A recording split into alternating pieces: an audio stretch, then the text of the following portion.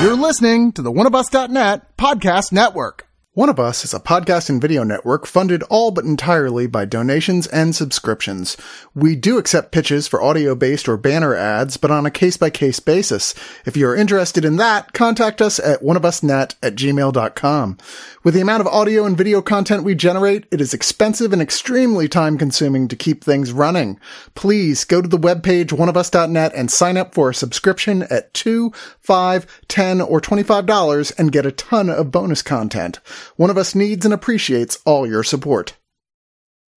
Hi, everybody out there in One of Us world. This is Matt Foster. And I'm Trevor T. Trujillo. You may have heard one, the other, or both of us on Screener Squad. Or maybe you heard neither of us. That's not helpful. You can atone, if you've heard neither of us, by listening to Screener Squad or by catching our show, the Nighthawks Podcast. Oh, good save. Yeah, take a seat in the Nighthawks Diner with us. Get ready to get to the granular grist of the movies we love. And sometimes the movies we like really hard. You can find us on Spotify, Audible, Stitcher, Apple Podcasts, and always at nighthawkspodcast.com.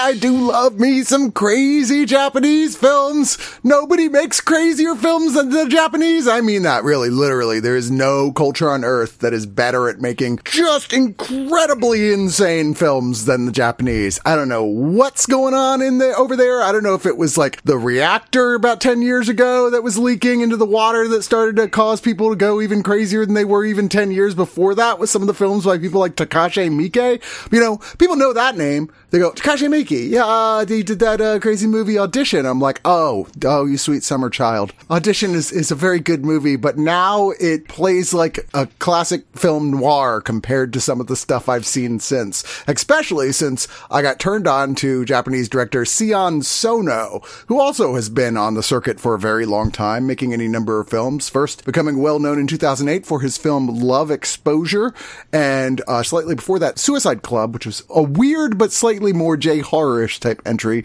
I mean, idiosyncratic is a mild way of describing his career. And I have become a huge fan, despite the fact you can only get a handful of his films even over here. And I was not surprised at all when I found out that the American king of starring in totally wacko, gonzo, off-the-beaten-cuff films, Nicolas Cage, was going to team up with Sion Sono to do a movie together. And I think my heart grew 3 sizes that day. And of course, I immediately had to go to the hospital. Off the beaten cuff? I haven't heard that one before, Chris. I'm good at mixing together 2 expressions. Mixed metaphor is my favorite. That's my whole thing. The movie we're reviewing is called Prisoners of the Ghostland. It is pretty much exactly as wacky as I'd expect a film from Sion Sono starring Nicolas Cage, Sophia Boutella, and Bill Moseley to be, and we're here to talk about it. Joining me on this review is Tessa. Hello. Or Ohio. Lawayne. Hey, how's it going? And Ryan. Hey, what's going on? Boy, how do you describe a plot like Prisoners of the Ghostland? Well, on the most basic level, Nicolas Cage plays a character named Hero.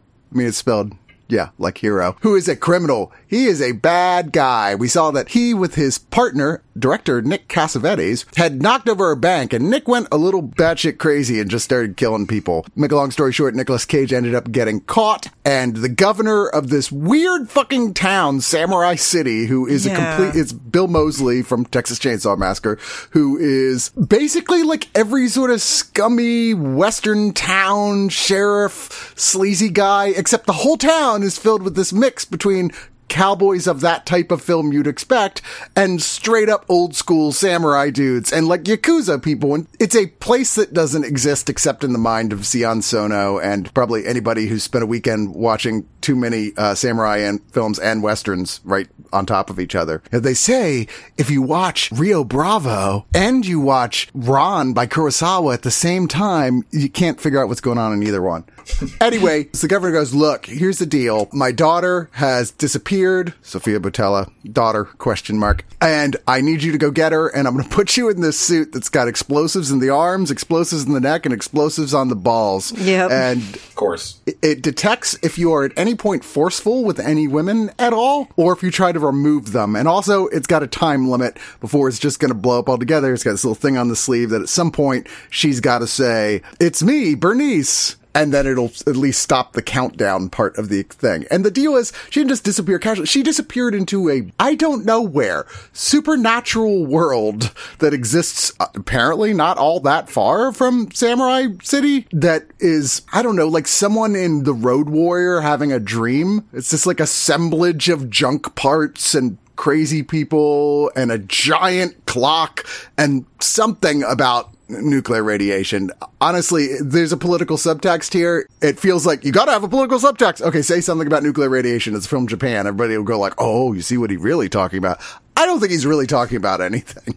I think he's just here to have fun. And Nicolas Cage has to go into this world, get her, get out, and fight a variety of very strange people. I don't know. There's a point I kind of lost track what the fuck was even going on in this movie. But that didn't mean I wasn't having fun. I feel like the people living in, I believe it's Samurai Town, is just like an assemblage of the two different theme parks from like Westworld and the Japanese one, you know, like the recent seasons are just like, you know, what if we just put those together? Yeah, let's go with that. Like you said, Nicolas Cage's character, he's not a good guy. He is good to the extent that he doesn't want to murder children, but he's totally okay with hitting up women. That's the bare minimum for professional killer films. If you don't kill children, that's how you can tell they're our hero. Oh, heart of gold. Give him a medal. I mean, we don't ask for much in this year, 2021.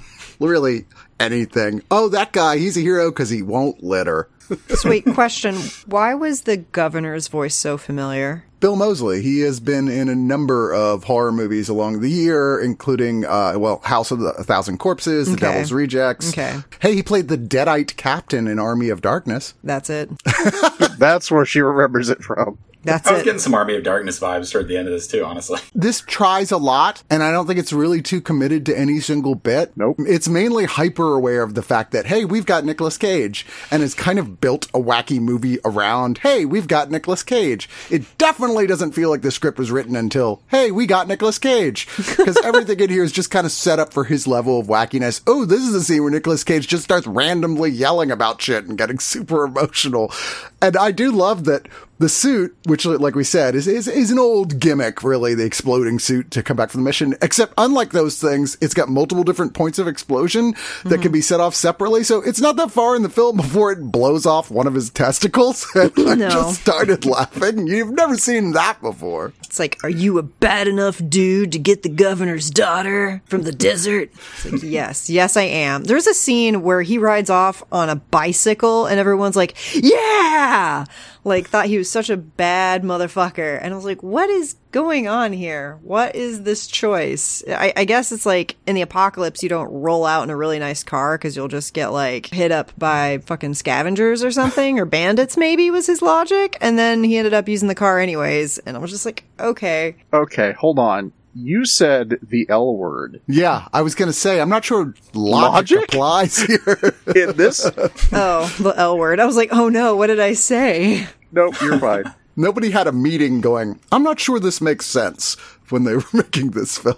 He did crash the car too, so maybe he should have taken the bike, right? Yeah. I mean, they applaud him on a bike because you try riding a bike after one of your testicles gets blown off. I mean, Well, that's kind of heroic and amazing. Well, okay, that's fair. It was before that. But still, maybe they shot it out of sequence. I don't know. I don't know, Tessa. Maybe they were like, this will be cool. It's like when all the guys in Raiders of the Lost Ark start cheering when Indiana Jones kills one of them. What was that? Wasn't he your guy? There's more than enough gonzo over-the-top stuff here to have fun with, I think. But I definitely think this went on a little bit longer than it needed to, too. There's a point I'm like, okay, guys, we can skip a lot of this and get to the point. But when it finally does get into the third act, and it's like, okay, now we're in the point where Nicolas Cage and Sophia Boutella are going to kill lots and lots and lots of people. No, I was back. That's what we're here for. I thought there were way too many dream sequences. How could you tell the difference? I know. Yeah, that was hard. But it was also a movie this crazy already. It doesn't need the dream sequences as an excuse for there to be zaniness, if you know what I mean. Realistically, if you need any actual information from the dream sequence, it wouldn't be any less weird for a voice to just say to the audience, hey, this thing is important later. Why not? We're already going all the way with everything else. I don't know how you could separate the two overall. I mean, this is a dream within a dream, and maybe even within a dream. I mean, it's a pretty typical Sono film in that way, but even more Lucy with its sense of there is not sort of a set reality. Like, cause like Samurai City's weird enough, but then the Ghostland is just, where is it? What is this supposed to be? And is there some sort of weird rule about being able to leave it or not that I can never quite tell what exactly it was? And why are people being dressed up in like mannequin shards and frozen and can't move or do anything? What is that? I got to the end of the movie. I still didn't know, but it was a aesthetically really neato, creepy choice. Yeah, there was definitely a point where I just kind of stopped trying to make sense of it and just kind of embraced the chaos of it. And it was fun for the most part. Like, I can say for a fact there was no point where I was really bored. I think I agree with you, Chris. It maybe dragged a little at some points, like in the middle, but for the most part, I think that it's just constantly throwing like the most insane shit at you and insane Nicolas Cage. For that alone, I had a lot of fun with it. I don't think this is focusing on the brutal killing. I mean, there is a lot of killing, and certainly we've seen a lot of Cage movies lately with violence that really focuses on how gory it is. And that's not really the main point here. I think that's Sono is aiming more for sort of a take on the two older versions of the genres of samurai movies and Yakuza movies. And then, honestly, to a lesser extent, the Western. I mean, it's there visually, but I didn't see as much of it in the themes it was exploring. He's just crushing together shit he liked when he was young and having a good time doing it. And it's like, fuck, we got Nicolas Cage. So. Yeah, just mashing action figures together. Yes, there it is. Yeah. Yeah, which is fun. I can picture Sono's childhood now perfectly. So people will be like, this is his Stand By Me. It'd be a good poll quote for the poster. Speaking of mashing action figures together, was Yosujiro, wasn't he the guy from Versus? Tak Sakaguchi? Yes, he is in the film Versus, which is basically Yakuza versus zombies in a forbidden magical forest that is really insanely long, but fun. Yes, he is the lead in that very cult film from quite some time ago now. We were mentioning batshit Japanese movies. Another one of my favorites is Survive Style 5. I highly recommend it. That one's really rad. I agree. And this guy's actually been in quite a number of Sono's films, including Why Don't You Play in Hell, which, like I said, I couldn't possibly recommend anymore. Any chance. We could be talking about a Pixar film, except like somebody comes in and there's something that faintly reminds me of something from that film. Like, oh, you know what movie you should watch? Anyway, yeah, this is a totally different movie, Prisoners of the Ghostland. And while it's not my favorite Sion Sono, it is a Sion Sono. It moves relatively quickly. People who have a taste for Cage at his most crazy and Japanese films that just make no sense on a details level, but you get the bigger picture, this is going to be your thing. Let's go to final thoughts. Tessa, get us started. As we said, the visuals in this were really interesting and creepy and I would say camp. We have a lot of notes taken from many post-apocalyptic films. I think overall, I mean, we even got like exposition on how the world got to be like this, but we didn't really get much explanation as far as like the people that live there. I was really confused about the people in the Ghostland, what their take on time was, if they want to go, they want to stop. It was a little confusing, their relationship with this clock tower in their town and how they felt about it. It was like they were just big fans of the works of the filmmakers of City of Lost Children, that whole part of the set. Yes. Yeah. And it kind of reminded me of Dark City too, a little bit. Mm-hmm. I would probably give this maybe like a 6 out of 10. It's cool looking and kind of spooky and goofy and over the top, but I feel like it's just not very like cohesive as far as like plot or pacing. There's something missing here that needs to help it like gel together a bit more. 6 out of 10 creepy mannequin faces. Luane?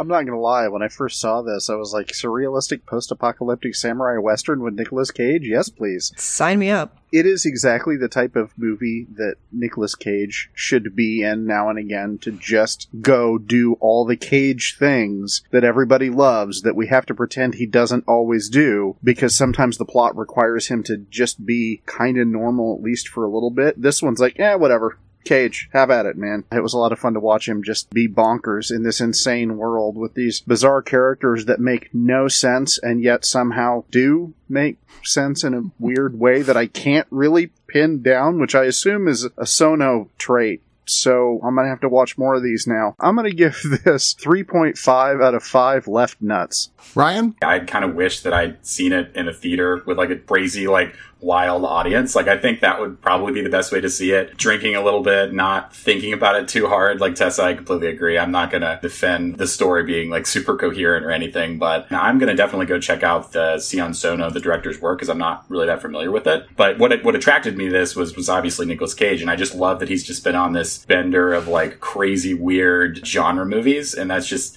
been attracting me since he did Mandy. I think this delivers. If you watch the trailer and you feel like it might be a movie for you, I think you'll be into it. It's really, really fun, crazy, unhinged Nicolas Cage performance in the way that you would want it to be. I'm going to give it 7 out of 10 abandoned bicycles. Having seen nowhere near the bulk of this guy's films, he's just got so many, but more than your average bear, I consider myself a big fan and will watch anything he puts out. For instance, he has like a 3-hour dancing Yakuza skateboarding musical called Tokyo Tribes. What? And it's awesome. Hip-hop musical. Drop everything and go watch that movie if this seems like your sort of thing. But just like Prisoners of the Ghostland, if it doesn't sound like your sort of thing, guess what? It's not. You'll hate it. You'll be like, why did you make me watch this film? It doesn't even make sense. It depends on what you like. And for people who like this sort of thing, here's another good one from him. I will never count him among his greats, but I'll tell you, he works well with Cage. And more than anything, I go, boy, I sure hope he gets to work with Nicolas Cage again and attracts more actors like him and Sophia Boutella and Bill Moseley to his oeuvre. And, some of those actors who are great that we already know that do over-the-top crazy shit. Can you imagine Bruce Campbell in a fucking Sono film? I would kill or die to see that happen. Prisoners of the Ghostland, it works moderately well. Not an all-time classic, but it's not a bad starter point to his films either. And I'm going to give it 6.5 out of 10 rat people in your pit crew. The cowboy portion of this town and how kind of like slapsticky and sort of like almost comic book-esque that the cowboy part of this town remind me of the episodes of Briscoe County Jr. Oh, yeah. Which also is kind of surreal and makes you keep going, wait. What is happening? Is this a dream? I used to call it like Cowboy Twin Peaks. Yes. This is kind of samurai / cowboy / Yakuza twin. No, it's not. Never mind.